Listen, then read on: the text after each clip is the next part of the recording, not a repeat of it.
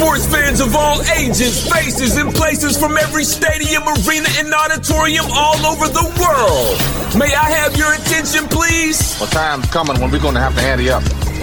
Ante up and kick in like men. Like men! It is now time to bring to your listening ears, hearts, and minds a sports podcast named Wendell's World in Sports with the one and only Wendell Wallace. Tell him how you feel. A podcast that gives you strong, passionate, unapologetic, uncompromised thoughts and opinions about the everyday happenings in the NFL. Mahomes looking to flip, takes it in for the touchdown. And college football to the NBA in my Georgetown Hoyas. Giannis fires one down and an exclamation point for Milwaukee. To any other sporting news of the day. And now, introducing the man whose love of sports was born and bred on the greatest Muhammad Ali, Lim Bias, Magic Johnson, Bernard King, and Eric Dickerson.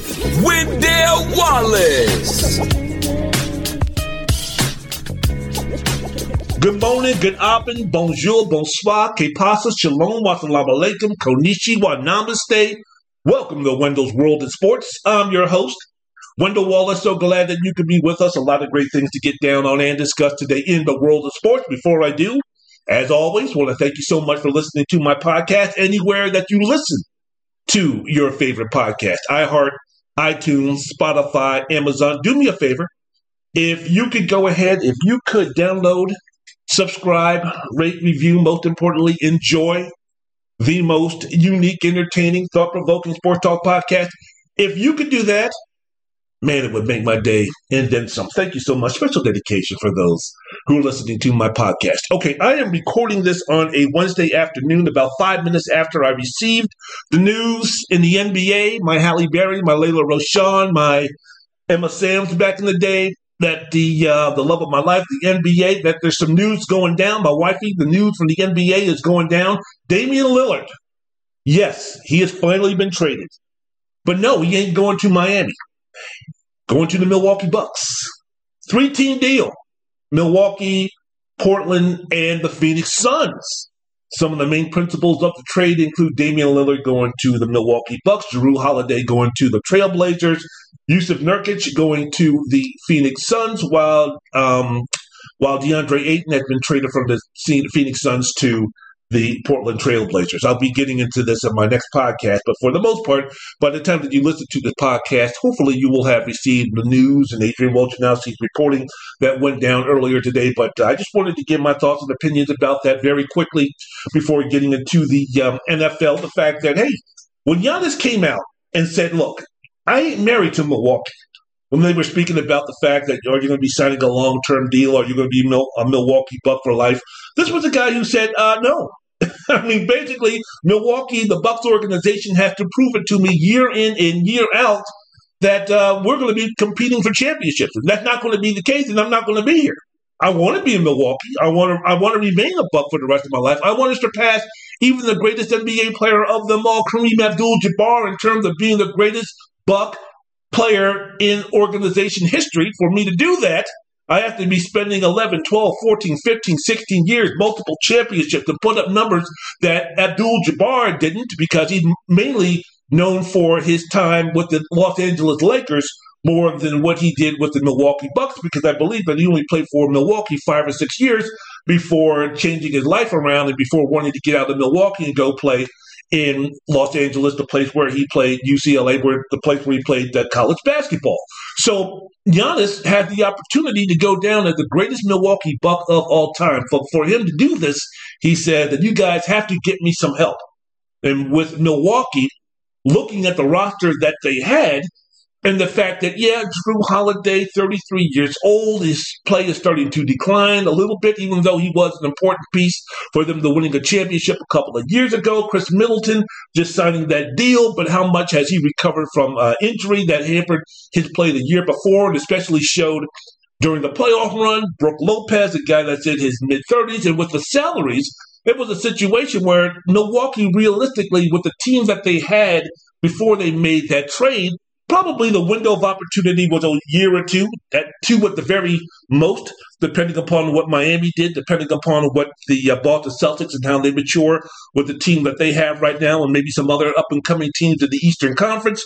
And then when you take a look at some of the teams in the Western Conference and what they're going to be doing, and you take a look at the way that the Milwaukee Bucks, again, were construed for the upcoming season, yeah, I would give the squad mainly based around Giannis, Drew, and Middleton and Lopez about a 2-year window to win another championship. And if that championship window was going to close after 2 years, then what would that mean for Antetokounmpo moving forward? Now, Lillard, who's 32, 33 years old, around the same age range as Drew Holiday, brings much more. He brings that second score, really brings that main score to the Trailblazers. Yes, to the Milwaukee Bucks. Yes, I know that Giannis still one of the top 2 or 3 players in the NBA. But one of the things that Giannis has difficulty doing, and especially rears its ugly head in terms of one of the few weaknesses of his game during the playoff season, is the ability to get buckets, is the ability to get scores against a half-court defense, against a set-up defense, or going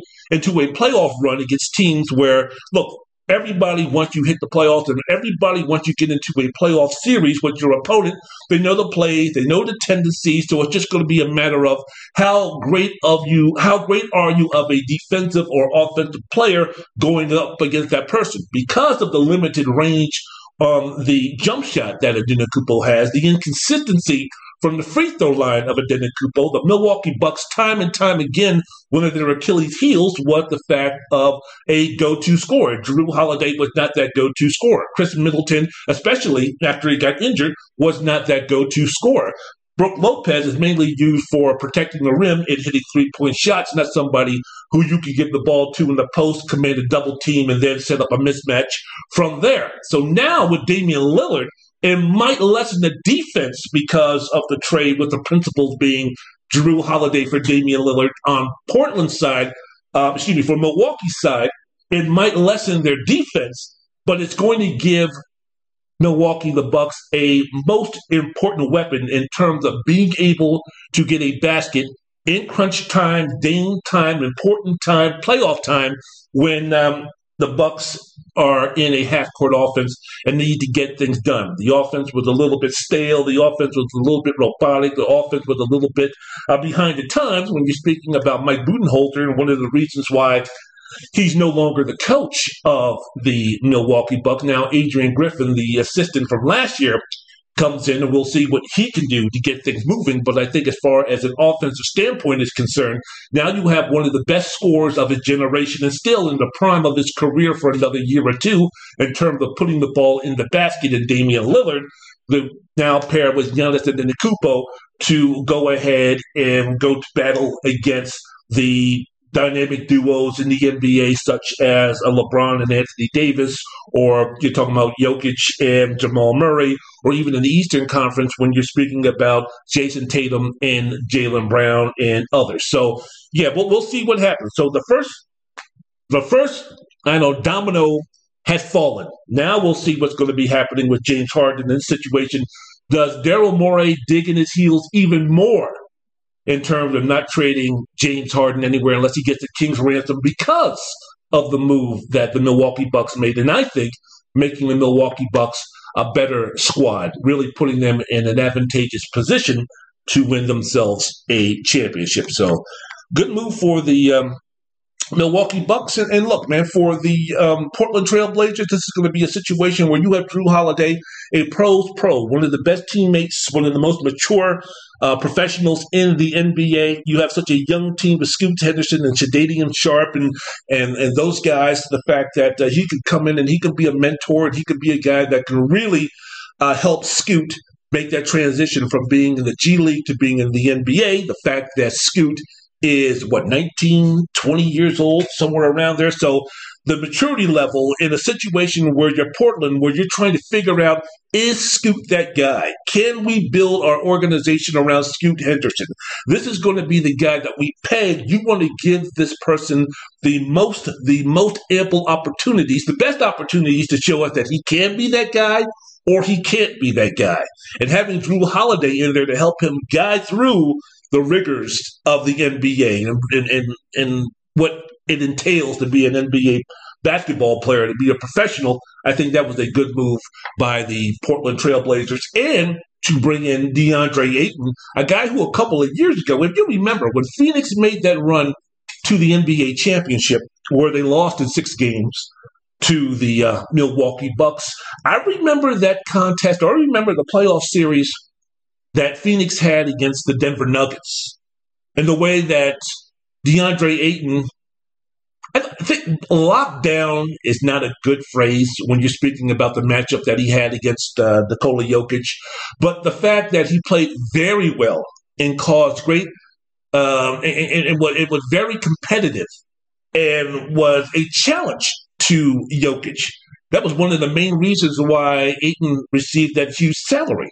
One of the reasons why he was put in position to do so, because of the performance that he had a couple of years ago in the playoffs against Nikola Jokic of the Nuggets at that time. I mean, this is a situation where if somehow, some way, Chauncey Billups, the coach of the Trailblazers, can bring out that DeAndre Ayton, and because of the fact that, look, Portland is not going to be competing for championships, so let's see what DeAndre has on the offensive side of the floor. When he was up there playing with Devin Booker, and then the acquisition late of Kevin Durant, Chris Paul with the basketball, there were other scorers on that team where DeAndre Ayton really didn't have an opportunity to showcase what he had on the offensive side of the basket. Of the basketball court. Now, him going to Portland, I would like to see him get opportunities to show whether he can or cannot be, maybe not a 18 to 22 point per game back to the basket type of scorer, but someone who might be able to do some things on the pick and roll. He does have 12 to 15 foot range on his shot, so get him a little bit more involved in the offense, and maybe that will sweeten his appetite to play defense, rim protect, play pick and roll defense, and do some of the dirty work that is still needed from big men in the NBA. So good move, good deal. And for the Phoenix Suns, you still got Kevin Durant, you still got Devin Booker, and you still have Bradley Beal. So that's the main three to build around. Ayton was something to where it was kind of a salary dump, picking in Yusuf Nurkic. It's a guy from Portland where it's going to give the Phoenix Suns the ability to get a little bit of scoring on the offensive end from him, but also mainly rebounding, a big body, that type of thing, which you're going to need. So in all, really don't see too much of a downside for any of the teams that participated in this trade, especially in lieu of what the expectations are going into this season for each one of those teams before that trade was made. Wendell's World in Sports, I'm your host, Wendell Wallace. So glad that you could be with us. So I just wanted to get that out. That news just came down in terms of Damian Lillard being traded to the Milwaukee Bucks. That just came down a few minutes before I started recording this podcast. Week 3 of the NFL. Chapter 3 of the NFL. Verse 3 of the NFL. Any way that you want to look at it. So here we go. Before we go ahead and start speaking about week 3, let's set the foundation. Let's go ahead and revisit what we were speaking about the first 2 weeks. What we learned so far after the first 2 weeks of the season going into week 3. The best teams in the league so far going into week 3. I know that many people had Miami, they had Dallas, they had San Francisco, they had Baltimore, teams that started off 0-2. Remember, I was speaking about them on my last podcast in terms of what the expectations should be, always having that glass half full type of mentality and approach when you're speaking about whether you're New England, whether you're Cincinnati, whether you're the LA Chargers, whether you're Minnesota, whether you're Chicago, whether you're Houston, whether you are Arizona. Find something, find the sunshine amongst the clouds that you may put there. No participation, none of that stuff. No rain, none of that kind of stuff. Always look for the sunlight shining through, even if the team is going to stink. So that's what we were speaking about with the 0-2 teams. And basically, what would it mean for some of the teams with higher expectations? We're not at the point yet. I always keep saying, and I'm always going to keep reiterating, that the first 4 weeks, 5 weeks, 6 weeks of the season RELAX. Relax, baby. There's no time to PANIC when it comes to your teams, whether they're going to be doing well, whether they're reaching expectations or not. It's not Worthit. Noway. You know what I'm saying? So, look, what would it mean for these 0-2 teams that then fall 0-3? And again, if you're the Arizona Cardinals going into week 3, who cares? Because I want them to go. If you're an Arizona Cardinal fan for real, you want them to go 0-17. Why? Because you want the game-changing quarterback like Caleb Williams to start to rebuild to the journey of being relevant. Now, I know that they beat Dallas, and look, if they finish 1-16 and get the number 1 pick, and they beat Dallas, even better. The fact that the team that's sorry can go ahead and beat the Dallas Cowboys. I'll get into the Cowboys and that performance that they had a little bit later on in this segment. Don't give me some excuses about losing Stephon Diggs to a torn ACL in practice having any type of effect on this game, or the fact that they were missing a couple of their offensive linemen. I'm sorry, the offensive linemen play defense for Arizona and Joshua Dobbs to score 20-something points on them? No, I'll get to the Cowboys in just a quick second. But, expectations. I mean, Cincinnati had a big victory over the Los Angeles Rams. Joe Burrow looked much better than he did the first 2 weeks of the season to get the Cincinnati Bengals their first win of the season. The Los Angeles Chargers, great road victory over the Minnesota Vikings, despite the fact that Brandon Staley once again put the defense in a horrible position by trying to go for it on 4th and short, deep inside their territory. One thing I will say about this, about Brandon Staley. Now, one thing I will say, if you're an employee of somebody, if you're working for somebody in terms of a supervisor or a boss, there's one thing, as a boss, as me being a worker and you being a boss, the only thing that I ask for you is honesty, being yourself, and consistency. If I do something, I know that my boss is going to handle it this way. If I do something positive, I'm going to be knowing that my boss is going to be handling it this way. If I do something wrong, I know my boss is going to be handling it this way. If this situation comes down the pike at my job, I know that my boss, my supervisor, is going to be handling it this way. Don't leave me with any surprises. Don't leave me with any type of head scratching. And don't leave me walking away from my job not knowing who you are as a human being in terms of be yourself. If you're an asshole, be an asshole. If you're a dick, be a dick. If you're a great guy, be a great guy. Just don't give me any type of okey-doke type of situations, right? So with Brandon Staley, people are yelling and screaming, I can't believe he went for it on 4th down. What's one thing that we've known about Brandon Staley since becoming the coach of the Los Angeles Chargers? He's going to go for it on 4th down.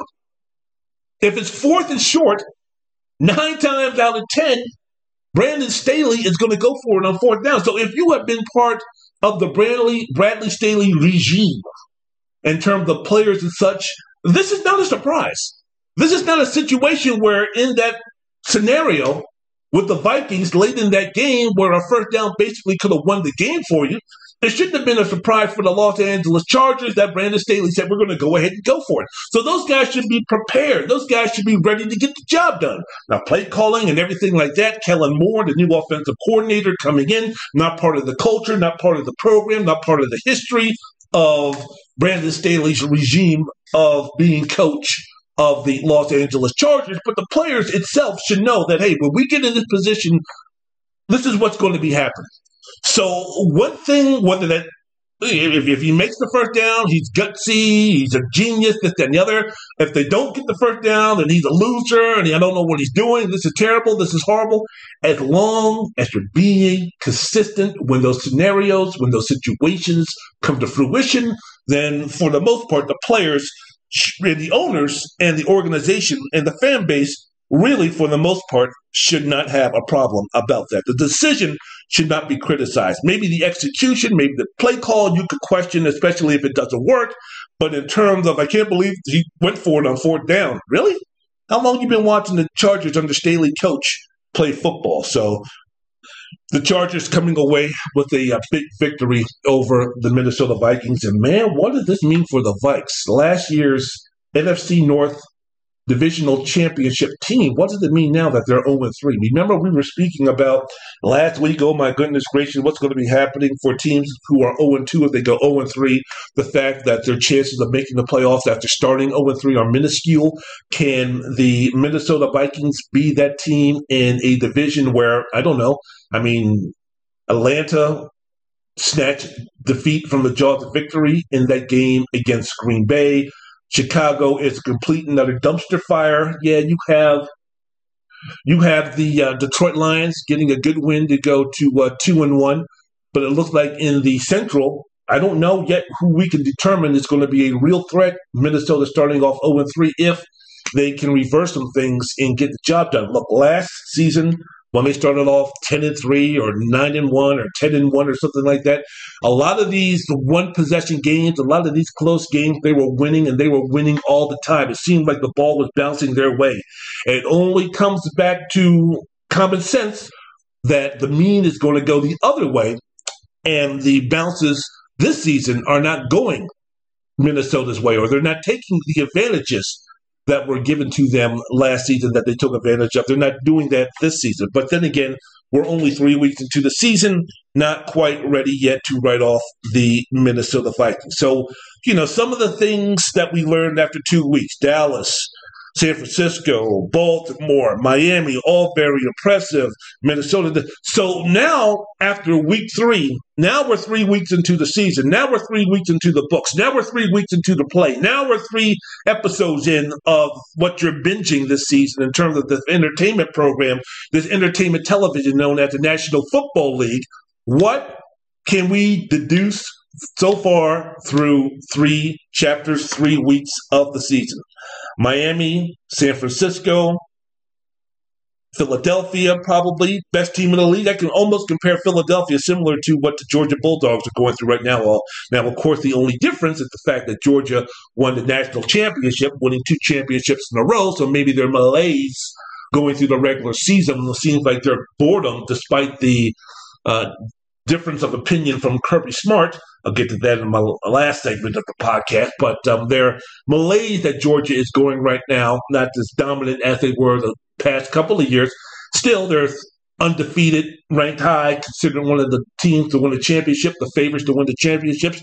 And the NFL, you can almost apply that to the Philadelphia Eagles, the conference champions, maybe not the Super Bowl champions, but against Tampa Bay on Monday night, they were fine.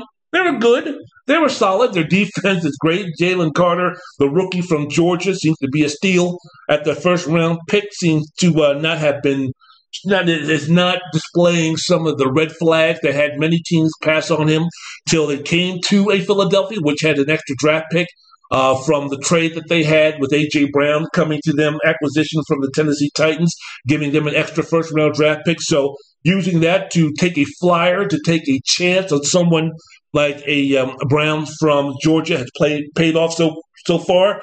But so far, I think in terms of just dominance, in terms of impressiveness, Miami and San Francisco are the 2 best teams in the league. Now, depending upon if you enjoy the flavor of a strong defense or are you wowed by the offensive performance by the Miami Dolphins, whether you want to put Miami number 1, whether you want to put San Francisco number 1, really doesn't matter. If you want to have San Francisco, Miami, San Francisco as teams 1 or 2 in the NFL so far this season, fine. Remember, RELAX.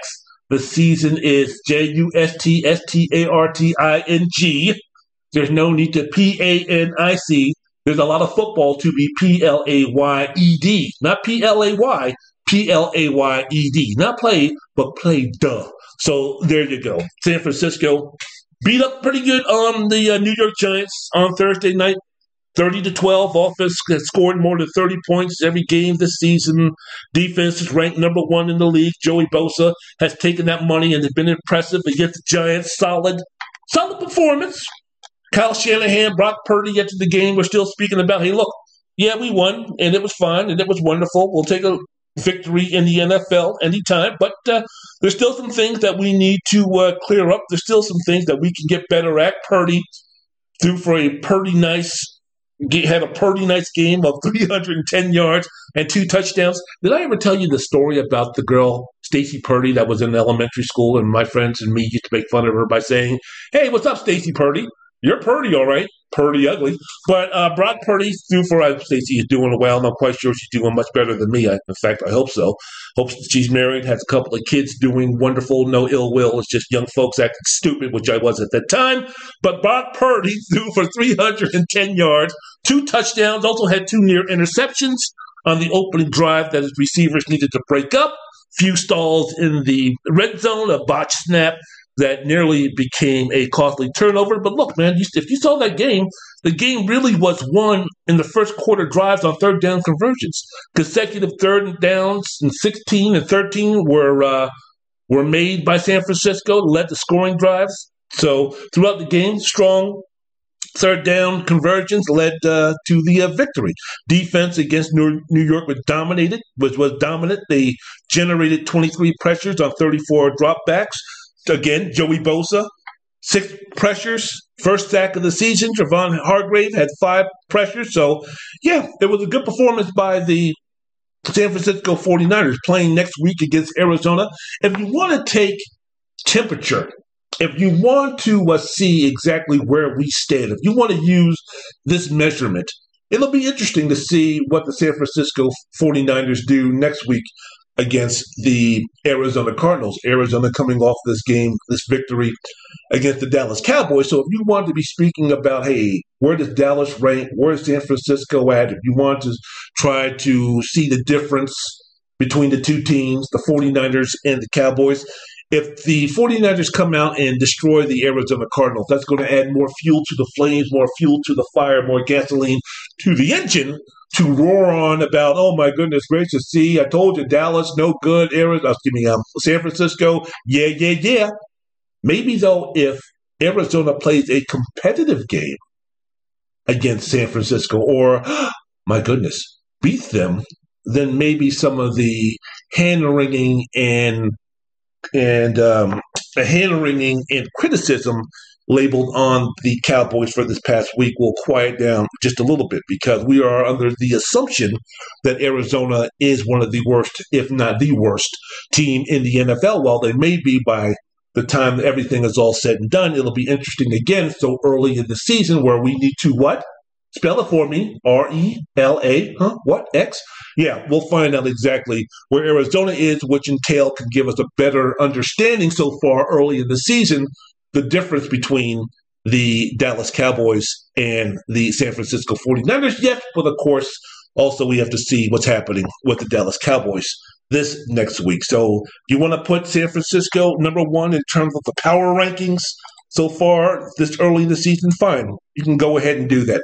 But Miami, and again, I don't know. Wendell, what are your top 5 teams? I don't know, man. I have no idea. Does it really matter? Does it really matter what the top 5 teams are? Which teams have looked best through 5 games? I gave you my teams, right? Let me give you my top 5. Miami, San Francisco, Philadelphia, Kansas City, and Buffalo. Screw it, right? I don't know. Who knows? What is it going to look like? Where are those teams going to be ranked after week 8? Where are they going to be ranked after week 12? Where are they going to be ranked after week 13? Where are they going to be ranked? Long season, baby. So, top 5, top 4, I don't know. And right now, I really don't put any stock into power rankings this early in the season. But Miami, hey, put on one of the most dominant offensive performances in decades. The NFL, I guess you could say, Miami did the NFL's version of, but this happened the entire game, right? This didn't just go on for just a half. Miami did the NFL version, the entire game of what Oregon did to Colorado in the first half, college football style on Saturday, right? We didn't need to go into the Miami locker room for Coach McDaniels to be sitting up there talking about, gentlemen, let me tell you something. They play for clicks. We play for wins. Why do white folks always got to get that try to sound more thuggish, urban, that type of thing? Man, let me tell y'all something right here. Those motherfuckers play for clicks. We play for motherfucking wins. You know what I'm saying? So you know what? Let's get the Hollywood ending, gentlemen. It ends tonight. It's like, all right, man. I don't expect Dan Lanning to go out there and say, gentlemen, let me tell you something. They play for clicks. We play for wins. All right? The Hollywood ending, It ends right now. Of course, Dan Lanning could have said it in that tone, and Oregon still would have put the smack down, would have put the beat down on Oregon. But I love. It kind of cracks me up when coaches or leaders they try to get that man voice, right? They try to get that deep Negro voice. Let me tell you something, man. I ain't here for this fucking bullshit. We're gonna go out there and kick their fucking asses. Fuck that shit, right? Now who's with me? Let's go. Fuck this, man. Fuck Dion. Fuck Prime. Yeah, okay, thanks. He didn't go. He wanted to, but that type of bullshit. Every coaches got to be up. Why do coaches have to be up there yelling and screaming? That's why it would have been perfect for me to play for a Bill Belichick or a Tony Dungy. Because they're just like, man, let's just go out there and whoop some ass. You know what you're supposed to do. We're the better team. Let's go out there and do it. I mean, someone is about to smack you in the mouth. Someone's going to be out there to try to lay the smack down on you. I mean, these are professional football players. What do I need to be hyped up for? What do I need to be ready for? The fact that if I'm an offensive lineman, I'm going to be going up against a guy who can roadblock me. If I'm playing quarterback, I'm going up against a defense that's going to look to take me out legally by putting a smackdown on me. I mean, I'm going to be playing a very physical game. I should be mentally ready, prepared. I don't need to be taken up to the next level by some coach up there talking about, let's go, man. Okay, are we ready for the game? Okay, I'm ready for the pregame huddle. All right, guys, I'm ready for the pregame huddle. Let's go, man. We need to get – all right, so coach, bring it up a notch, would you? But I'm sorry. But, Denver got the HBCU treatment when they played the elite college football teams for the check to support their athletic department. When Miami did Denver like I don't know, like LSU did Grambling, right? 70-20. 70-20. The 70 points, third most points in NFL history. And really, Coach McDaniel could have gone for 77 or 84 if he was feeling Dan Lanning-ish. Miami offense had 726 total yards. They played without Jalen Waddle on the sideline while in concussion protocol. It was the second highest yardage total in NFL history. Miami had 350 yards rushing. They averaged more than 8 yards per attempt. Rookie running back Devon Ekney, rushed for 203 yards alone. Woo! And Vince Joseph, the defensive coordinator for Denver, still has his job? My goodness gracious, what video or audio does he have of Sean Payton? I don't know does he have audio or visual or something of Sean Payton murdering somebody? I mean, my goodness gracious, is there something going on? Was he the one that really killed Kennedy? And Vance Joseph has some type of footage of that? Because that's the only way I can see it, of him being able to keep his job after that situation. Now, Sean Payton came up and said, hey, look, man, we're 3 games in, blah, blah, blah. I'm not going to make any type of this, that, and the other. We're going to watch film. We're going to get better. All right. But, man, that's like, and I know RELAX, but you can't give up that many POINTS. I don't give a damn if it's week 1, week 17, scout team practice, off-season, OTAs. I don't care if they're playing Madden. I don't. He's done 70 points and 726 yards. And my man Vance Joseph still has a job.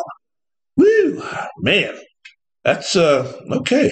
Okay, so the question is going to be: are the Dolphins going to set the all-time scoring record this season? Because the most points for a season is 606, and that was put up by Peyton Manning and the Denver Broncos a couple of years ago. That was 2013, in fact. The 2023 Dolphins are on pace for 737 points. Now, you might say, well, wait a minute. The 2003 Denver Broncos, they did that in 16 games. You're computing this for an extra game. The record for points per game by a single team for a single season is almost 38.8. That was set by the 1950 I don't know if they were Cleveland Rams or Los Angeles Rams, but by the Rams organization. The Dolphins currently are averaging 43.3 points per game. Now, I don't think that's going to happen. I think they're going to come down to earth. I think the more tape that you receive, that these teams receive, and injuries start to happen, the season gets longer, I think that's going to be falling down a little bit. But when everything is all said and done, after 17 games, and the dust is cleared, the dust is settled, the credits are rolling for the season being over. The final chapter is finished for the season. I don't see why the Miami Dolphins can't average at least, 33, 34, almost 35 points a game. And in an age where, offense is off the charts and the rules are kind of tilted widely to the offensive side of the ball, the fact that the Dolphins through 17 games can still put up an average of over 30, 35 points, if that's going to be the case, that's going to be most impressive. The fact is going to be that most of the time when we take a look at the great offenses in NFL history, and we compare to the great defenses in NFL history, most of the time, the great defenses in NFL history are the ones that are winning the championships.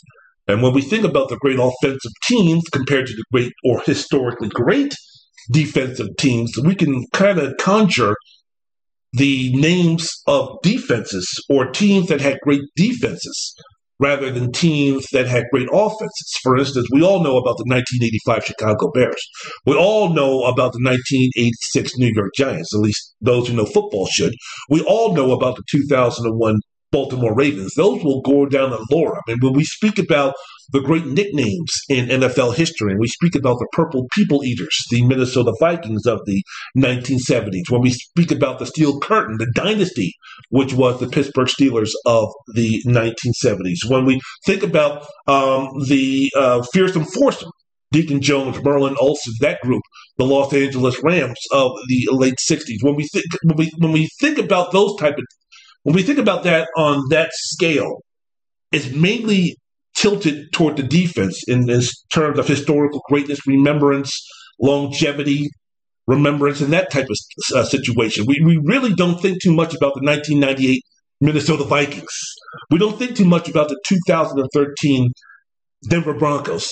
Why? Because for the most part, when you take a look at those teams that I just named, with the exception of the Vikings and the Los Angeles Rams, those defenses were the catalyst for those teams winning Super Bowls. Not even really part of a dynasty, with the exclusion, of course, of the Steel Curtain or the Steelers defense of the 1970s. But the Minnesota Vikings, the Purple People Eaters, they made it to 4 Super Bowl championships in 6 years, but they never won that championship. When you take a look at the Los Angeles Rams, they made it to the playoffs a couple of times, but they lost to the Vikings in NFC championship games on the road. So, while the moniker might be a little bit falsy on the reasons why these great defenses were known because of their championships or their Super Bowl wins, that's really not the case compared to, again, a team that is great on offense. I mean, the 49ers of the 80s won their championships, one of the teams that you could argue were one of the teams of the decade in 1980. They were more known for Joe Montana and Jerry Rice and John Taylor and Roger Craig and Tom Rathman and those guys, more than, say, their defense, which was underrated. The Miami Dolphins of the 1970s, the no-name defense. So all of this goes back and forth, which is all to me to say that when we're trying to decide, well, which team is going to be standing at the end of the season to win a championship, when we're looking at which team should we be ranking the best in the NFL after 3 weeks, and you want to say the Miami Dolphins because of offense, and you want to say the San Francisco 49ers because of defense, these are also some of the things you might want to take into the brain and kind of marinate with before you serve that dish, which is, this is the best team in the NFL after week 3 for the 2023 season. Wendell's World of Sports, I'm your host, Wendell Wallace. So glad that you could be with us. The other takeaways after week 3, chapter 3, Kansas City and Buffalo have rebounded, shall we say, after underwhelming performances week 1.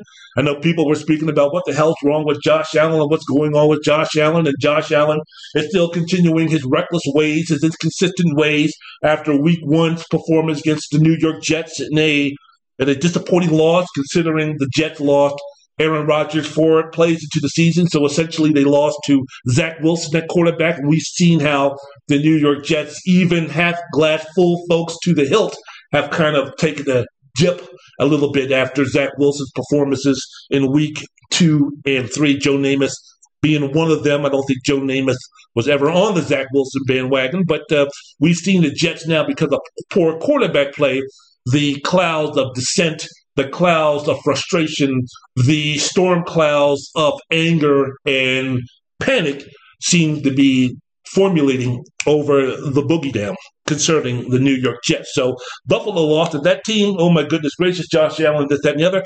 They rebounded nicely. They put a spanking. They put a beat down. They put a whooping on my Washington Commanders, something fierce.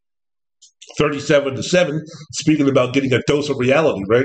Kansas City rebounding and showing the fact that, remember after week 1 where they lost to Detroit to open up the season. Oh my goodness gracious, Travis Kelce's injured and the receivers can't catch a ball and blah, blah, blah. What's going on, this, that, and the other? Well, Kansas City had the equivalent of a homecoming opponent in Chicago, in which they won 41-10. They led 34-0 at the half. Patrick Mahomes threw 3 touchdowns, averaged over 8 yards per attempt. So the offense scored on 7 straight possessions. So they seem to be back in the fold. No, don't even, no, I'm not biting. No, take that line out of the water because this fish ain't biting on some of the aftermath stuff of the Kansas City or probably the most interesting thing during the Kansas City-Chicago game. I'm not going there. I don't know the girl. I don't know the woman. I know that she's worth about $750 million. Good for her. I guess there's reports saying that, she is a good person and, she's helping defeat Satan. She's helping defeat Satan, a.k.a. Trump, in the upcoming presidential election, trying to beat Satan and all of his acolytes like Marjorie Taylor Greene and Boebert and all those other pieces of shit. So, I thank her very greatly for that and the influence that she's going to be having in terms of eradicating Satan and all of his disciples for the time being. So I thank her for that. But I'm not going to comment. I don't care. Good for them. Hip, hip, hooray. I just want to watch football. I just want to watch the football. All that other nonsense, I don't care about. Now, if it excites you, if it gets you going, if seeing her cheer for her man scoring a touchdown, that gets you up on your seat, out of your seat, and start dancing on the ceiling like Lionel Richie or dancing in the street like Martha and the Vandellas, 2 songs that woman couldn't come close to replicating in any decent way, well, then good for you. Way to go. Hip, hip, hooray. I don't get excited. I'm not interested. She ain't Aretha. She ain't Anita. And she ain't Mary J. She ain't Gladys Knight. She ain't any of them. She ain't Diana Ross. She ain't Flo Ballard. She ain't any of them. She ain't Mary Wells. She ain't Carla Thomas. She ain't any of them. I mean, hell, she ain't even Janet Jackson, let alone Mariah Carey, Whitney, and all them others. So, hey, let them young folks, I don't know what her age group is, let them young folks have their fun and do all this kind of stuff. Her relationship and the Titans' relationship, I don't give a damn about. I don't care about, so I've done enough speaking of that bullshit. So I guess you could say, stupid-ass Wendell, I guess that fish did bite on that hook.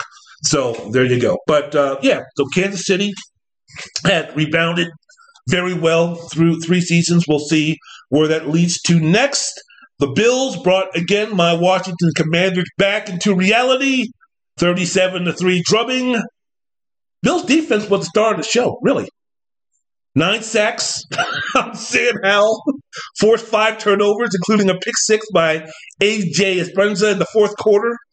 So, look, the last 2 games, Buffalo has outscored its last 2 opponents 75-13. They played the Las Vegas Raiders, and they played my Washington Commanders. So they own the league's 2nd best point differential behind Miami. So is Buffalo back? I don't know if they ever went anywhere, but they're doing well. And the fact that they're getting great defensive performances, albeit against Jimmy Garoppolo and Sam Howell, again, RELAX, not getting to HIGH or LOW, high or low. So there you go. Overreaction. Should we get to it now? I know Cowboy fans are out there. I know that y'all losing your minds. How the fuck did we lose to Arizona? 28-16. Are you for real? Are you for real? The Arizona flipping Cardinals, the team that's tanking, the team that's trying to get the number 1 pick, we lose to that squad? A team in the Cowboys that's supposed to be having expectations of playing in the Super Bowl and we can't beat the Arizona Cardinals?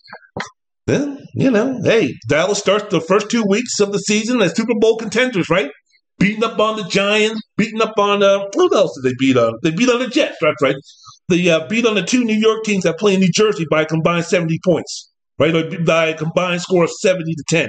They shut out the Giants and this, that, and the other. Oh, this, that, and the other. I can't believe it. Dallas defense is great. Micah Parsons, this guy's the next Lawrence Taylor. All right. What did I tell you? What did I tell you? RELAX, man. We're 2 games into the season. Yeah, I know that the track record of Micah Parsons, I know that there's more on the resume to make those determinations in more than 2 games, but can we slow down with the all-time great linebackers and playmakers in the NFL, please? Even as great as Micah Parsons has been, can we at least slow down just a little bit? I heard that Micah Parsons. Who did he remind you of? Lawrence Taylor. Oh, Lord have mercy. Then they always try to clean it up by saying, "Well, I don't mean that. He is Lawrence Taylor. I mean that. He's just there's some things about him that remind me of Lawrence Taylor. What? That he plays football and he's black? Come on, now. Let's just kind of slow down, calm down on that. So the Cowboys go from being one of the elite teams the first 2 weeks of the season to having to deal with the first crisis of the season. Right? Again.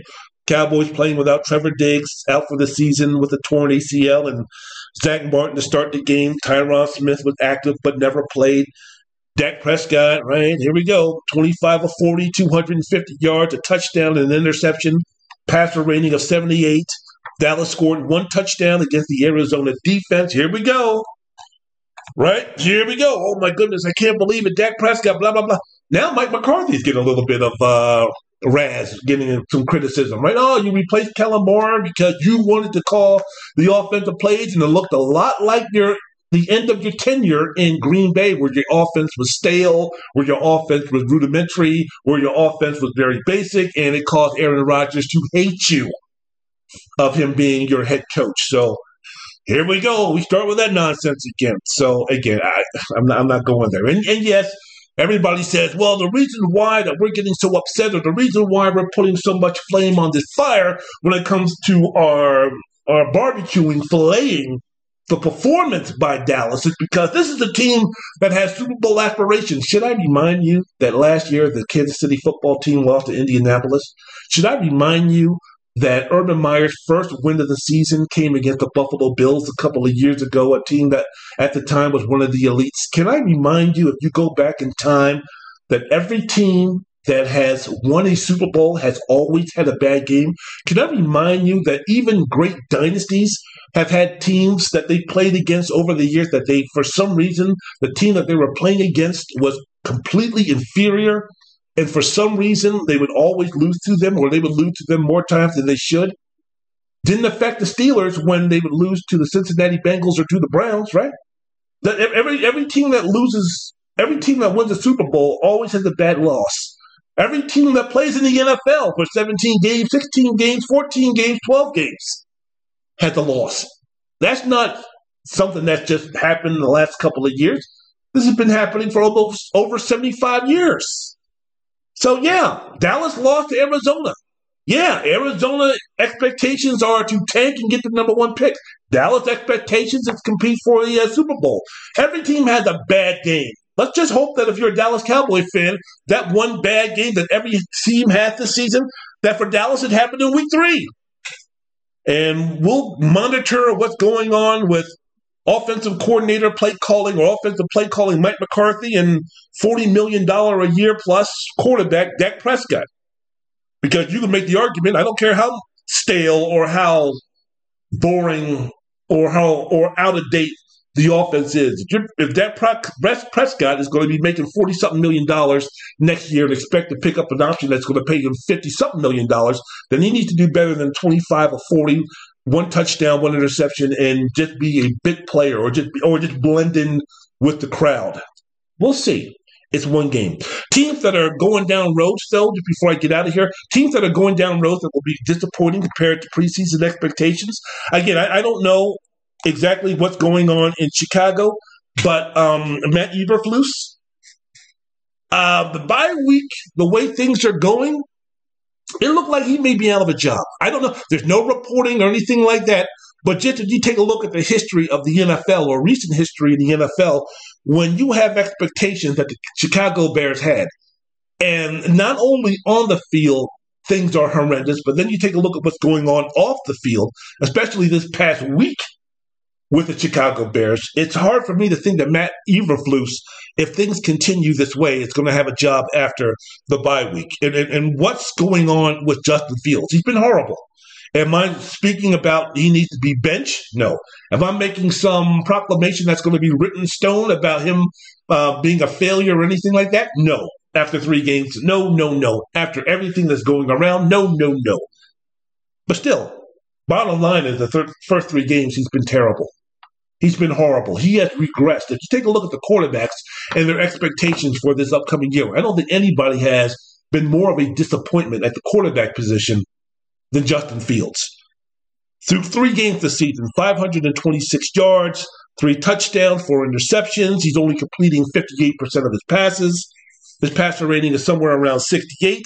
Against Kansas City, he looked frustrated. He looked confused. He looked like he had no confidence in what they were doing. 11 for 22, 99 yards, touchdown, and an interception with a passing ratio or passing rating of almost 59. If that continues, here's the situation, though. Let's just say what happens. The Bears continue this momentum the wrong way. Eberflus gets fired during the bye week. They're bringing an interim coach or the OC, DC, whatever. Well, sorry, the DC left. He was dealing with mental issues or emotional issues or whatever. So this past week he resigned. So if you fire Eberflus, I don't know what the offensive coordinator, the special teams guy, I don't know. He becomes the interim. And then at the end of the season, you clean house and you're bringing a new general manager and you're bringing a new coach. And that general manager and that coach, they're not married to Justin Fields. So let's just say, for instance, that Chicago finds themselves in a top 3, top 5 position. Let's say they have draft pick number 1 or number 2 or number 5. What prevents the new regime, general manager and coach, is concerned if this continues to spiral downward for Justin Fields? He doesn't have his coach. He doesn't have the GM who drafted him. He doesn't have folks in the scouting department that said, yeah, go ahead and draft him. What does that mean now if Chicago had the number 1 pick and this new GM and coach are in love with a Caleb Williams? What happens if they have the number 2 pick and they're in love with Drake May? What happens if they have the number 5 pick and they're in love with Shedeur Sanders? It's going to be interesting. So, I'm not saying that, hey, this is a done deal, but just in terms of the way things are going, if they continue this way for Justin Fields, the decision to continue with him as the starting quarterback for the Chicago Bears, and you take a look at the franchise and you take a look at the history of quarterbacks with that franchise and how much of a longing that the Bears organization have had to get themselves that great quarterback, and hoping and praying that their prayers were answered by them drafting Justin Fields in the 2021 draft. To give up on him after 3 years might be a little harsh, but again, if you're looking at a position with the Chicago Bears, Justin Fields doesn't get any better, and you have the opportunity for a new coaching and general managing regime to draft someone else, it could happen, which could spell the end of Justin Fields' quarterbacking career with the Chicago Bears, or the starting quarterback position with the Chicago Bears. We'll look into that later on down the season, later on in the book that we're reading called the NFL Season 2023. And take a look at this. The 2021 draft class, the quarterbacking draft class of 2021, man, that's in some serious trouble of shaping up to be one of the worst draft class ever for quarterbacks. If you think about it, number 1, Trevor Lawrence. Number 2, Zach Wilson. Number 3, pick Trey Lance. Number 11, Justin Fields. And number 15, Mac Jones, right? I mean, Trevor Lawrence seems to be doing well. He's making strides. Bad loss against Houston, though. Bad loss against Houston. But Trevor Lawrence is all right. He's safe. But Zach Wilson? I mean, we've seen the furor and the negative stuff that's coming New York's way, considering his skills. Trey Lance is no longer with the 49ers anymore. I don't know when he'll ever see the field. Did he even suit up He's not even suiting up for the Cowboys, right?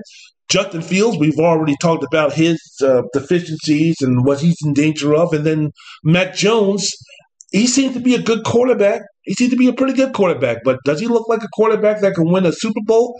Maybe if you surround him with high-level talent along the defense or weaponry, but he doesn't look like a franchise quarterback either. He looks good. He looks like a solid quarterback so far. But does he look like a franchise? Does he have the intangibles? Does he have the skills? Does he have what it takes to be a franchise quarterback? I don't know. I don't evaluate quarterbacks like the pros who are making 5, 6, 7 figures do. So I don't know. But I think that's a good question to ask, especially if Mac Jones continues the way that he's going. Not bad, not great. He's just there. He's just good. He's just a pretty girl. He ain't Whoopi and he ain't Hallie. He's just dateable.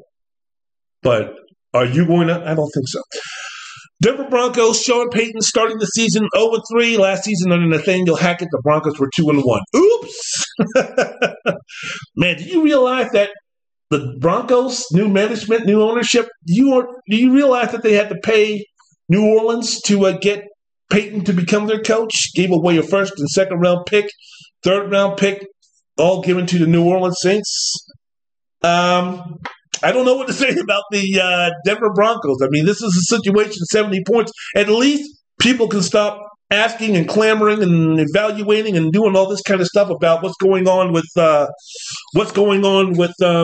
Russell Wilson, right? At least Russell Wilson gets a reprieve from being scrutinized. But because when you give up 70 points, woo, man. Now the Broncos are 0-3. Very, very disappointing start to the season. So we'll see if things can turn around. We'll see if things can change. Again, these are some things that are just marinating right now. These are just some of the things that are building the foundation. The foundation of this season has not even been built yet. So week 3 into the NFL, calm down, relax. There's a lot of stuff going on right now in the NFL season that's being put together way too early to be making any type of, concrete type statements.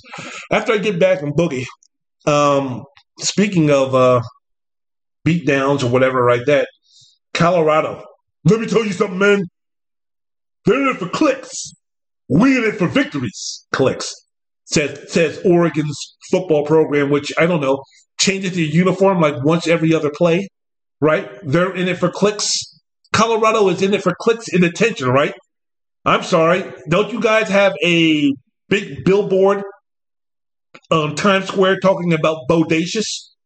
I mean, you guys are being bodacious when you're trying to publicize your quarterback for the Heisman Trophy, right? You guys are not in it for clicks. You guys are in it for wins. And you're in it for attention. You're in it for attention for your program. You're in it for the attention of a player. So, yes, the only difference, Dan, between you and Dion or Oregon and Colorado, Oregon is really good. Colorado, really bad. We'll go ahead and discuss those things and why the black community, and now which has adopted Dion and Colorado University, we need to kind of chill just a little bit. Because I know after that speech by the coach and everything that's gone on with Dion, I know where our community is going. And I can understand why we're going there with our community when it comes to some of the bullshit that has gone towards Dion, Coach Prime, and the Colorado football program. But relax. Let's look at it a little bit deeper. Let's get a little bit more educated before we start throwing that out there. Before we start kind of making the fools is not the right word, but before we start screaming fire just for laughs in the theater, let's just kind of bring it down a little bit, open both eyes, third eye also, and we'll get into that next. Wendell Wallace here, that's me. Wendell's World in Sports.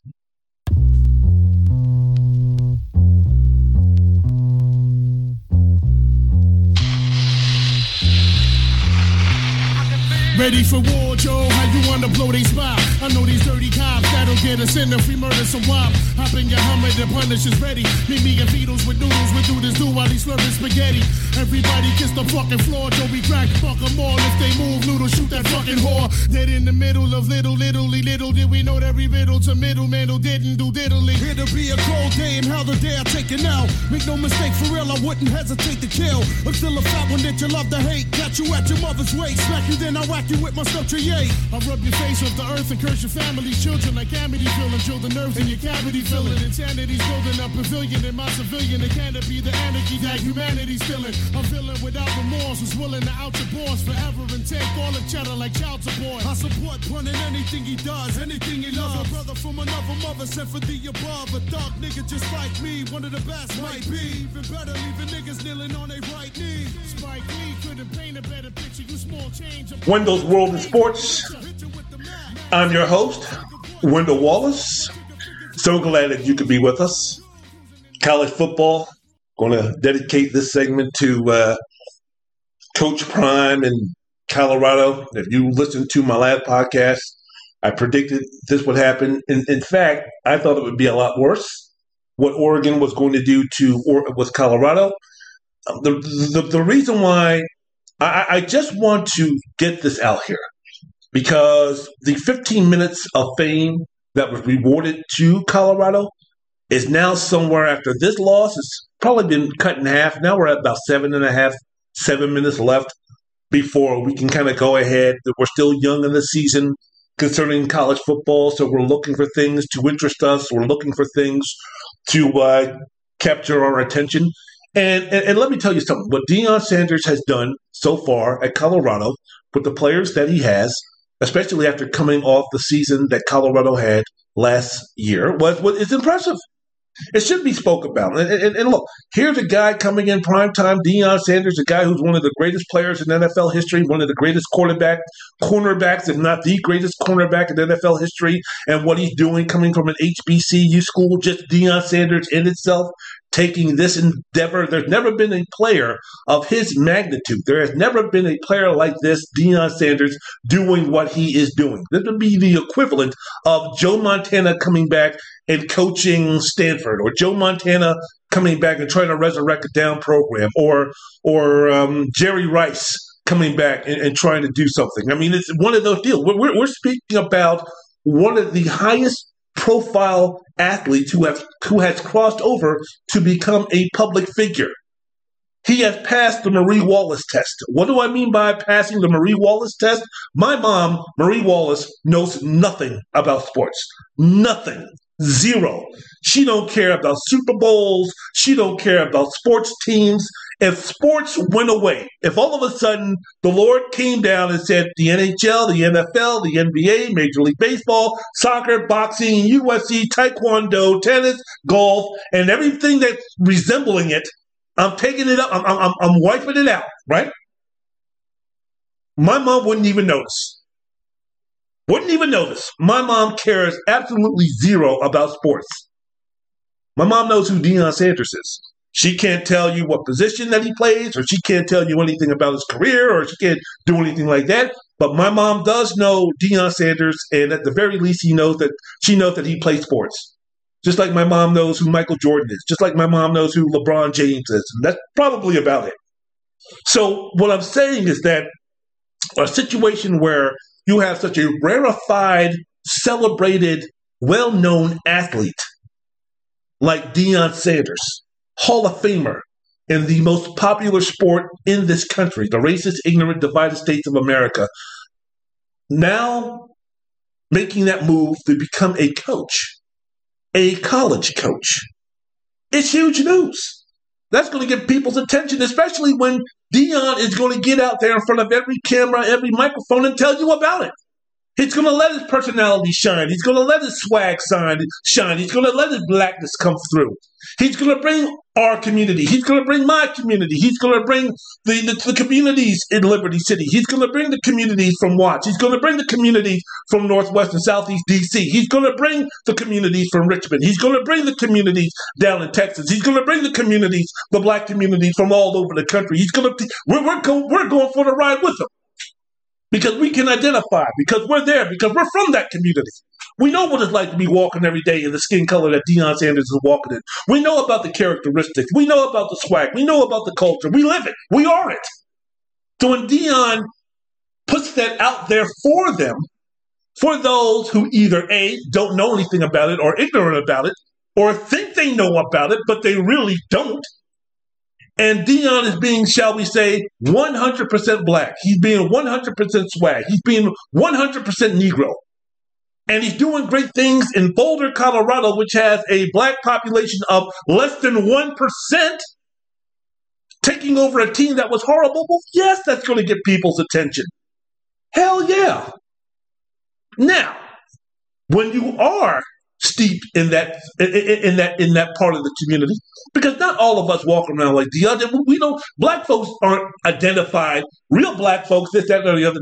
They're not. It's not like if you are, if you don't have that Deion swag and you don't have that Deion confidence and you don't have that Deion persona and you're black somehow, some way, you ain't truly getting down, you ain't keeping it for real, none of that kind of nonsense. No, but that's part of our community, which we are proud of. Either you have it, you don't have it. We are proud that Deion is showing off that part of our community.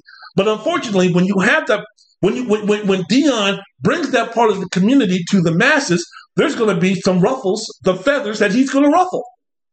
There's going to be some people who aren't going to like that. They're going to see it as braggadocious. They're going to be seeing it as arrogant. They're going to be seeing it as highfalutin. They're going to be seeing it as always. And what do we say? When, the old shut up and play basketball, shut up and dribble type of things from a lot of folks. And let's remember, folks, I'm sorry to say this, and I'm sorry to keep bringing it up.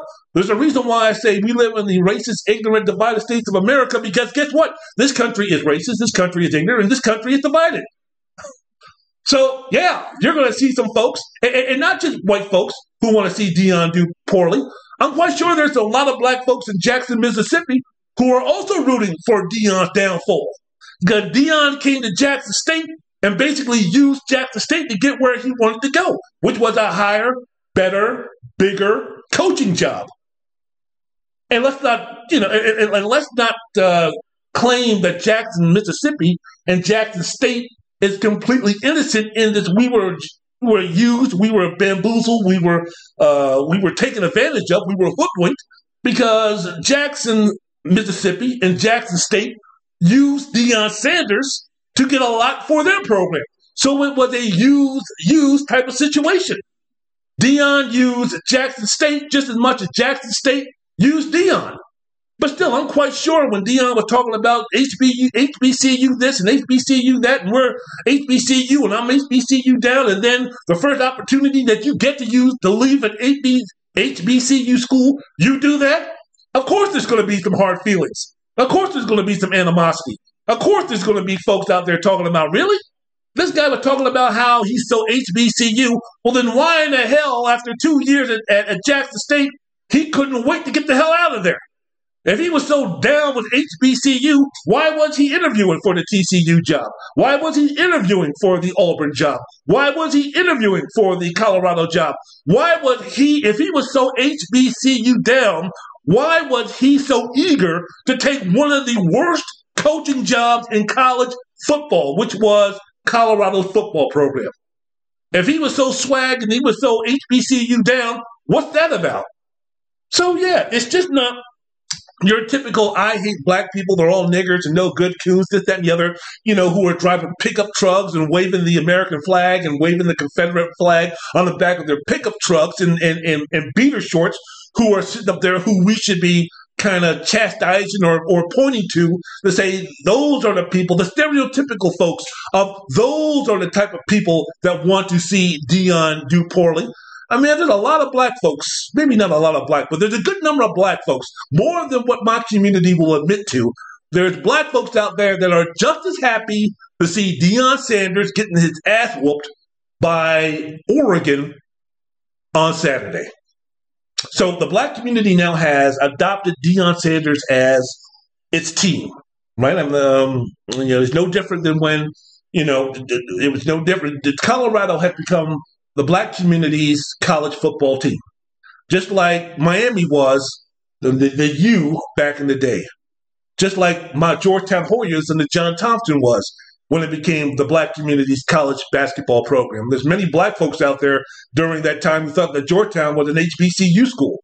Because when they looked at the television and saw Georgetown basketball play, all they saw were brothers out there in a big 6'10", loud, boisterous, articulate, and intelligent, and proud and strong black man on the court who didn't say yes to balsa and no to balsa and try to play nice with the white folks.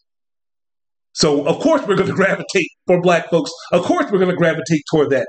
Living in the racist society that we live in, of course, we're going to gravitate towards something like that. So I can understand the passion. I can understand the enthusiasm. I can understand the energy and the love that we have for someone like a Deion Sanders who, truthfully, when you're speaking about persona, when you're speaking about rubbing people either the right or wrong way, polarizing figure, I can probably say that he is the closest to what we've had when John Thompson was doing his thing about, 36 years ago, somewhere around there, or maybe 39 years ago, somewhere around there, where he was making white folks feel uncomfortable. Deion Sanders makes some white folks feel very uncomfortable, whether that be coaches, whether that be administrators, whether those who don't live in communities where there are black folks who get their knowledge of what black folks are all about from Fox News or listening to fucking assholes like this piece of shit. Who's this guy? Oh my goodness gracious. I can see his name, but I can't think about it. And I don't want to think about it because he's a piece of shit. The guy that's running for president from the Republican Party, when you listen to those race-baiting asshole racists, well then, yeah, I can understand why it's pretty easy not to be liking Deion Sanders or to have some hate in Deion Sanders, shaping your ignorance.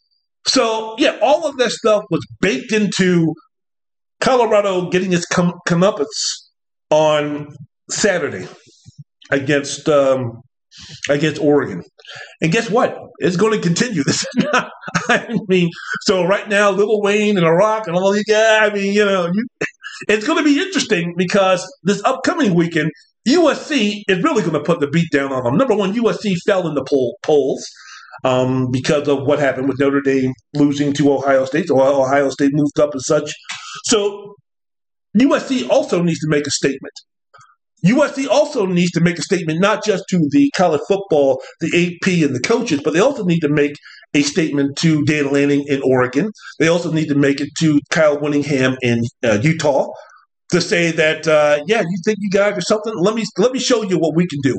And also, as I mentioned before in my last podcast, that I think Caleb Williams is going to want to put on a show because, if you remember, he was the star last season in college football. Now Shedeur Sanders comes in, and all of a sudden he's the one that's getting all the NIL money. All of a sudden now he's the one that's doing Zoom calls with Tom Brady. All of a sudden now he's the one that's flexing with the wristwatch. All of a sudden now he's the one driving around in a Rolls Royce. All of a sudden now he's getting all the attention on ESPN. All of a sudden he's the one that's getting all the chatter on the talking head shows. All of a sudden Shedeur Sanders in Colorado are the spotlight. And Caleb Williams from Gonzaga High School in Washington, D.C., he's sitting up there saying, wait a minute, I'm sorry, who won the Heisman Trophy last year? I'm sorry, who's supposed to be the number one pick this year? I'm sorry, who's the quarterback for the team that's ranked number 5 or number 6 in the country this year? I'm sorry, who's the team that's ranked number 5? Last time I checked, we didn't get blown up by a team 42-6 in a game which really, if Dan Lanning really wanted to rub it in, he could have won that game 84-0. He could have named the score. If he was that petty, if he was that vindictive, he could have really, really ran up the score and put a beat down on on Colorado. So black folks, we just need to chill. So basically, Caleb Williams on Saturday, he's going to put on a show against Colorado. Colorado is a bad team. They're bad. Sorry, black folks. I know. You can call me all the names that you want to. But what happens is that all of a sudden now, one of the things Deion Sanders attracts attention from folks who don't follow college football. So they hear all the hype about, they're 3-0 and they're ranked 18th in the country and blah, blah, blah. And sensible people who have watched, who know college football, even a little bit of college football, can sit there and say, nah, I don't think so. They're not as good as Georgia. I mean, they're not to put to put Colorado in the same breath of a USC or a Michigan or an Ohio State or a Notre Dame or a Georgia or a Florida State, it's ridiculous. It's asinine.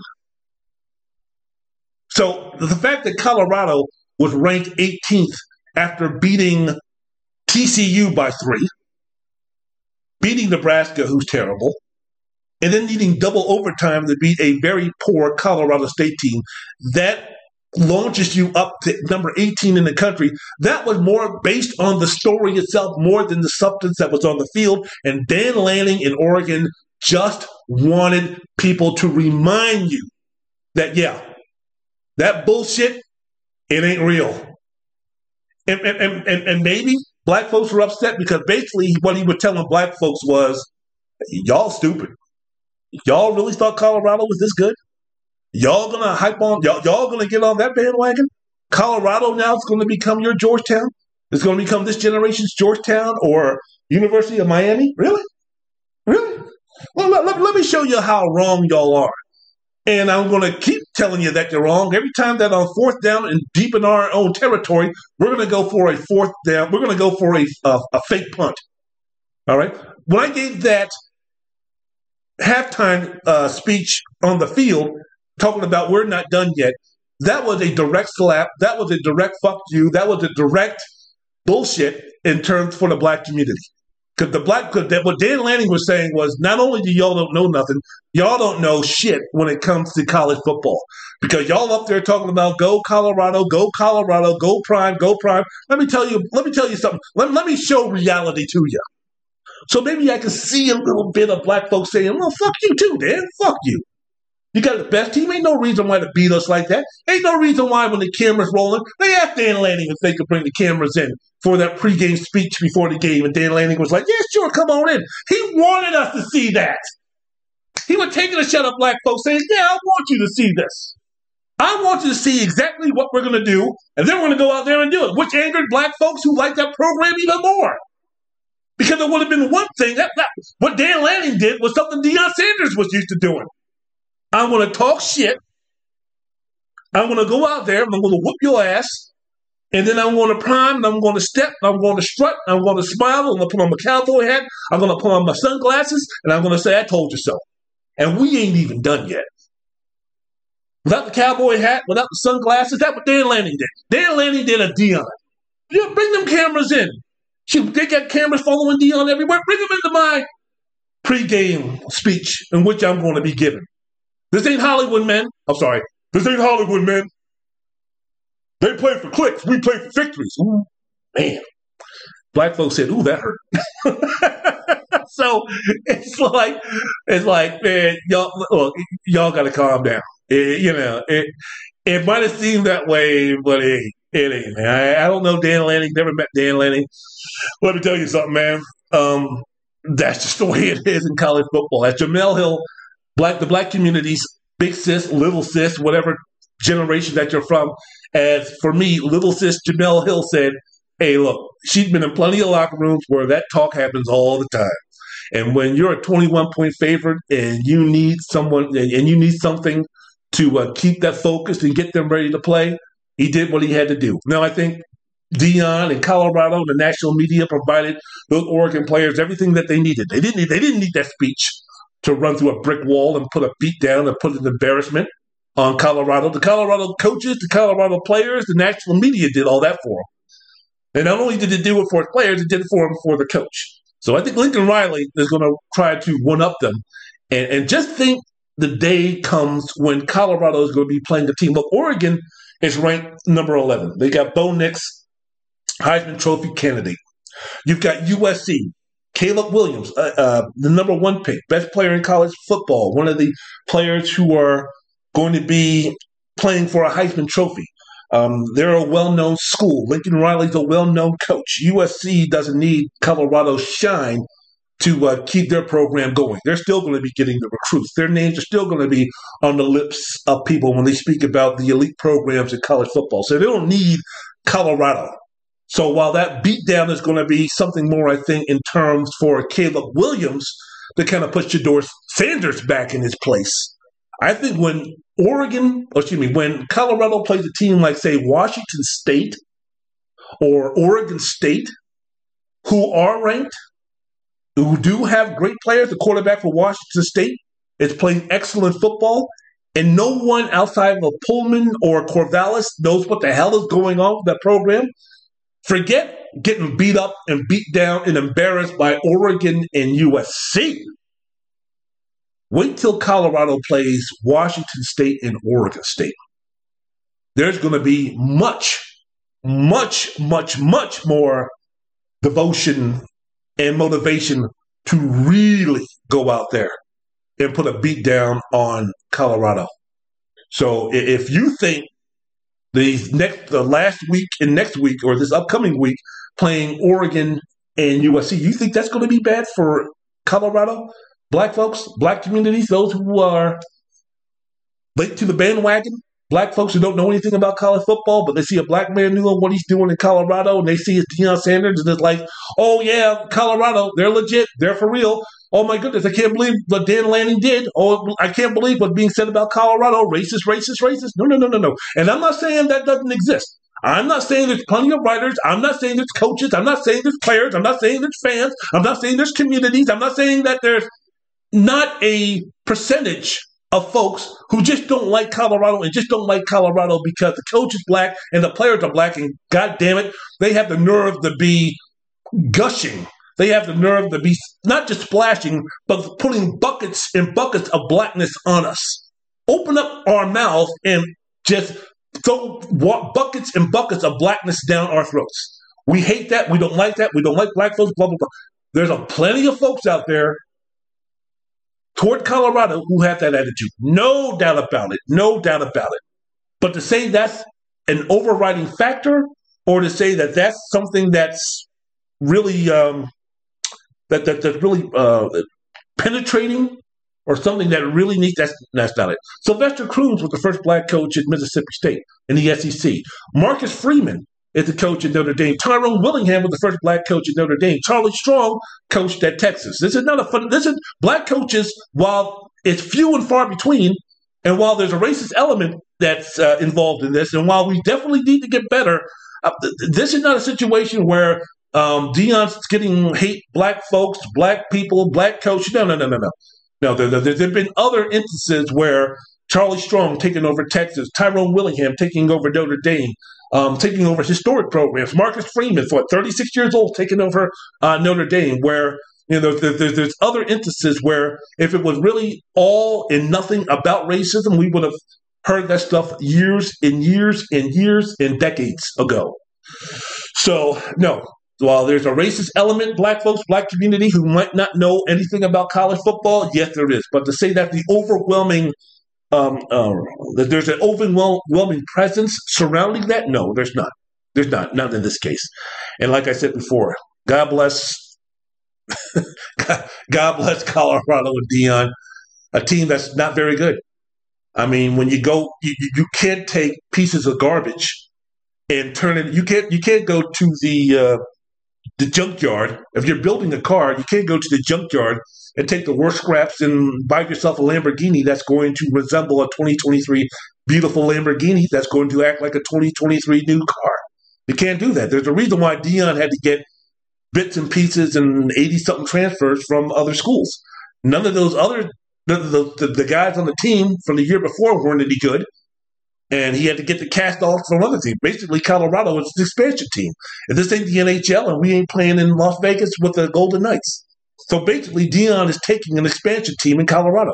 And when was the last time you ever heard an expansion team playing football in the first year doing anything? What Deion is doing, getting them to 3 wins so far, is impressive in itself. I believe in Deion. I'm rooting for Deion. I want to see Deion Sanders do well. And I want to see Deion Sanders continue to be Deion Sanders. Deion Sanders leaving Jackson State. I never really bought into Deion Sanders with 100% SWAC, 100% HBCU to begin with. I always thought that Deion was using Jackson State to get a higher job, to get a higher profile.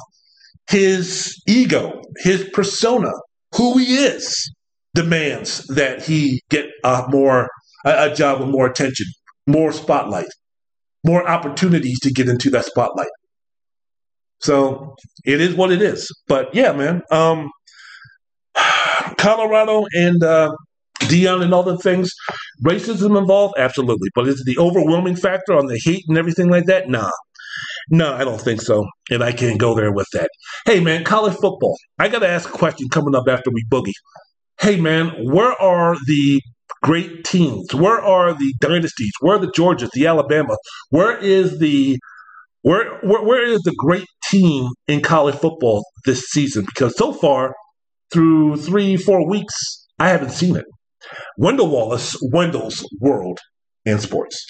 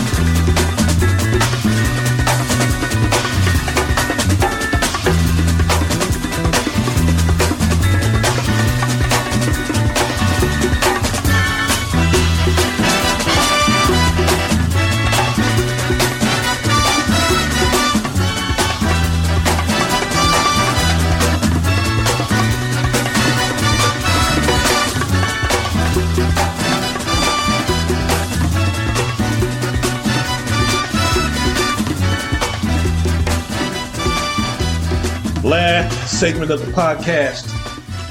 Last segment of the program, Wendell's World of Sports. Make this very quick. Week 3 of college football, week 4, I don't know what it was, week 0, 1, 2, 3, September 23rd. Great games, wonderful games. Ohio State's comeback. Last second victory over Notre Dame, 17-14, where Marcus Freeman for 2 plays only had 10 players on the field. At least he owned it.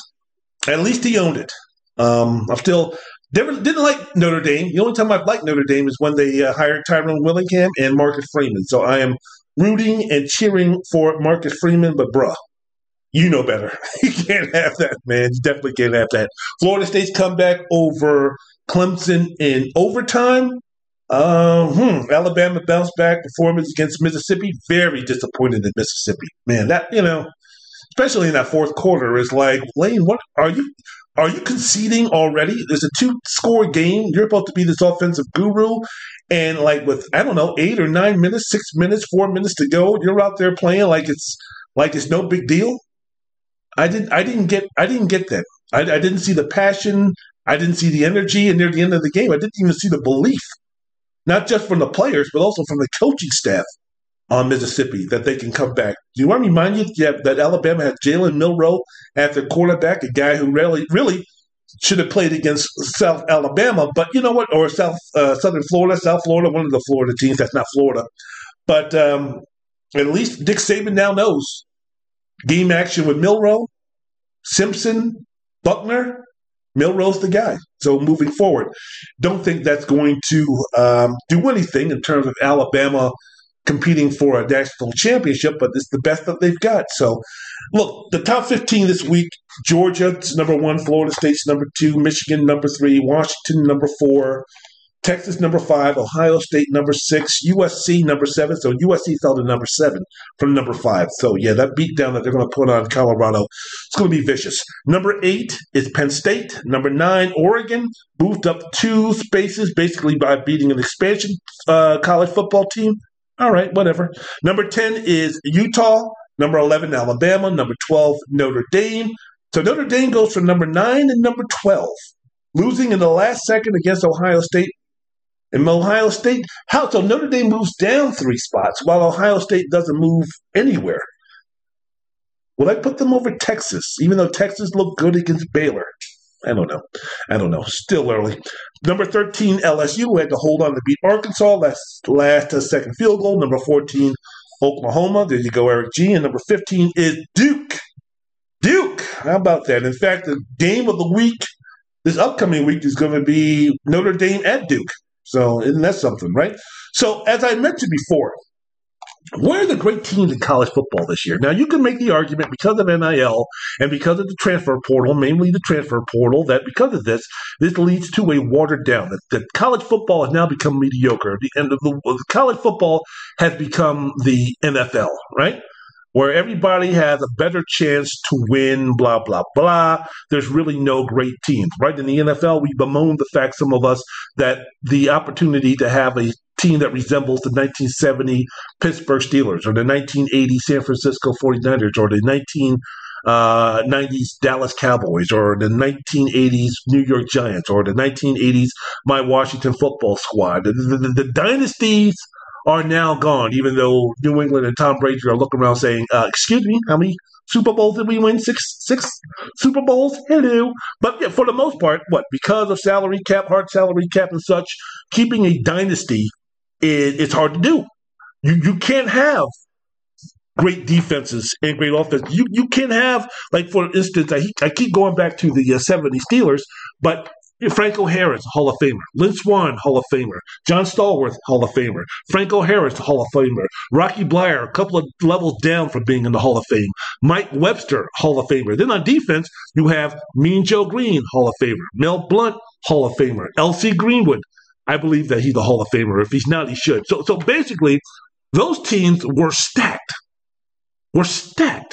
You can't have that in the NFL these days. You can have 5 or 6 or 7 players in their prime playing on the same team that are guaranteed Hall of Famers. You just going to just because of the hard salary cap, that's not going to happen. So here in college football, where for years you had Alabama, you had Clemson, now you have Georgia, but these dominant squads, right? The Notre Dames of Nick Rodney, the Army Navy back in the teams back in the 30s and the 40s, Bud Wilkinson's Notre Dame football team, all of these great dynasties in college football that will live on forever, and in every of the college football fans' generations to come, right? Joe Paterno with Penn State, right? Bobby Bowden with Florida State, Barry Switzer with Oklahoma, Tom Osborne with Nebraska, right? Those dynamic, for those who are old enough to really love college football, when I say those names, when I say those coaches along with those teams, doesn't it kind of get a little tingly? Doesn't that kind of put a smile on your face, right? Doesn't that kind of give you like an energy jolt? Doesn't that kind of make you feel good, even if it's just for a brief second or for a brief moment, that a positive thought comes into your mind, that a good thought comes into your mind when I speak about those coaches, right? Isn't that true?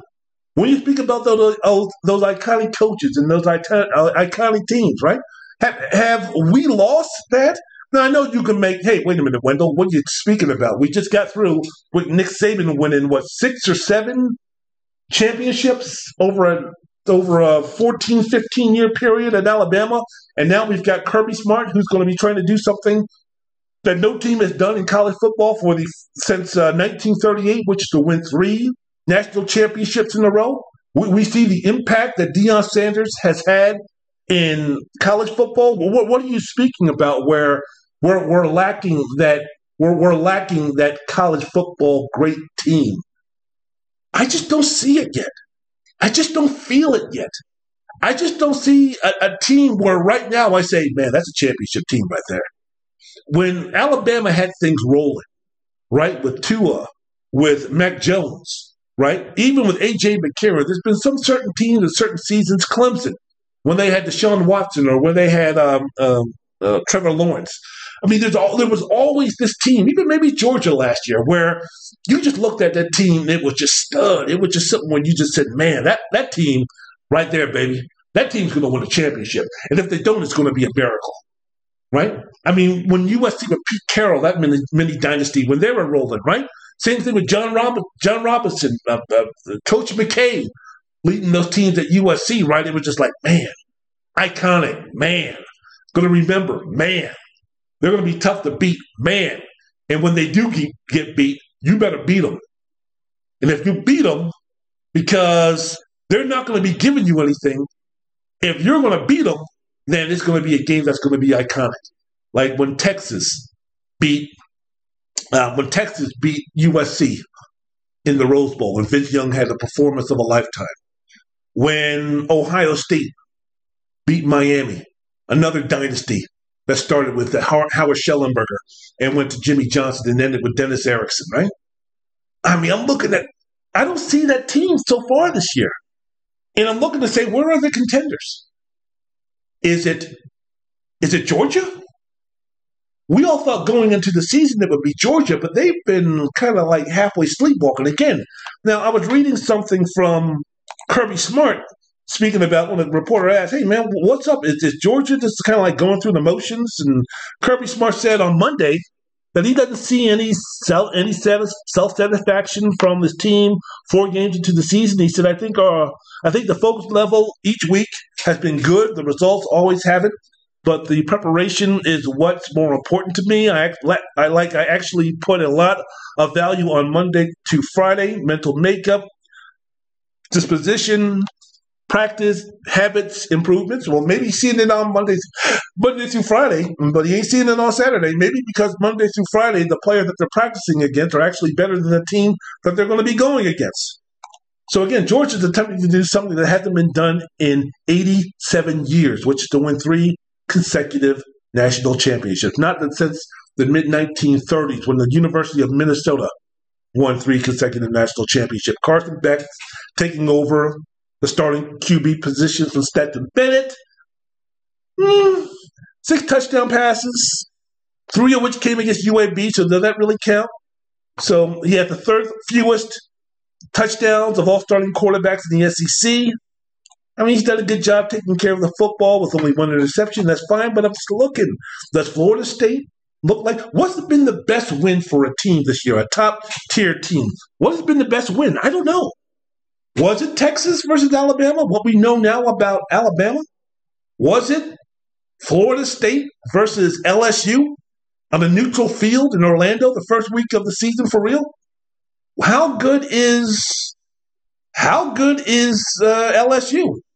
A team that barely got by Arkansas. I don't know. Still young in the season again, baby. But with college football, really, and people want to blame NIL and the transfer portal and college football is screwed up, blah blah blah, whatever, man. Do you like parity? Damn if you do, damn if you don't. Because college football, one of the criticisms when college football before NIL and the change in the transfer policies, where I guess college football was just awesome. It was perfect. It was wonderful. It was so much better, right? But basically, it was a regional sport because for the most part, it was the SEC and nobody else. Maybe throw in Ohio State every now and then, maybe a Clemson, but for the most part, it was Alabama, it was LSU, it was one of those schools, right? Now it's Georgia.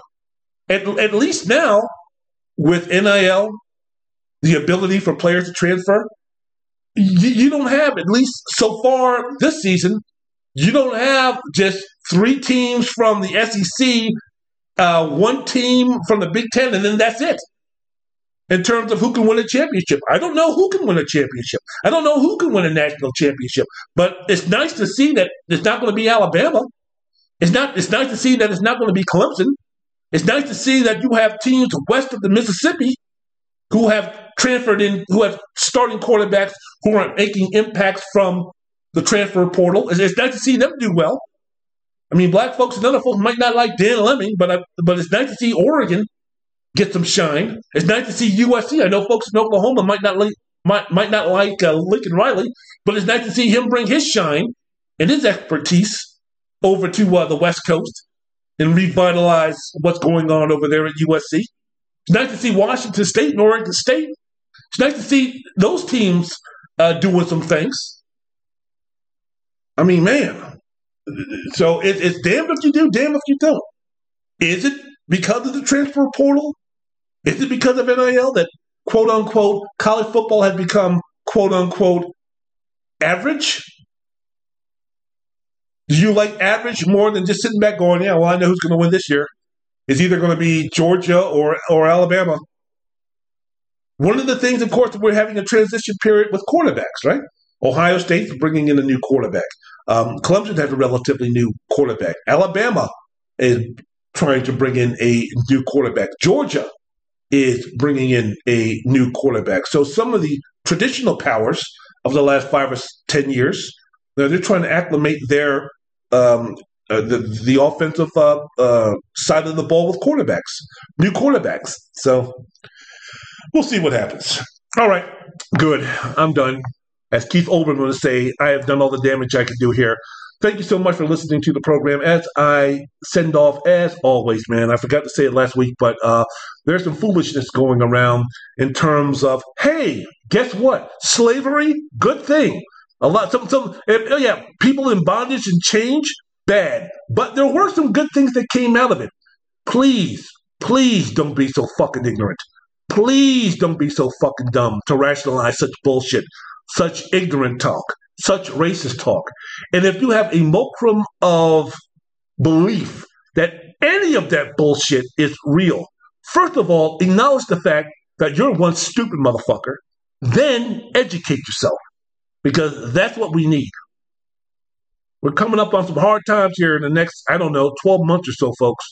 And we need to rid our country of this plague, which is led by Satan. Satan is real. Satan is real, folks. And his name starts with a T. In fact, his initials are DT. I'm not going to even say his name.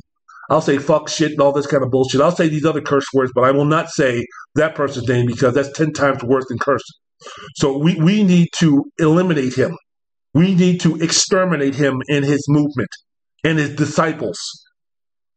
We need to let people of that ilk know that, that shit ain't happening. So you take the Ron DeSantis's, you take the Matthew Gates, you take the Louis Jordans, and you take those people, those race-baiting, power-hungry fascists, and let them know that we ain't having it. Either get going, either step in line, or step out. So there we go. We need love, peace, we need unity, we need harmony, we need all of that stuff in our lives. We don't need those assholes. So again, if you believe in any way, shape, or form that slavery was a good thing to anybody who has been enslaved, first realize the obvious. You are one ignorant, stupid son of a bitch. Then do what's right. Educate yourself.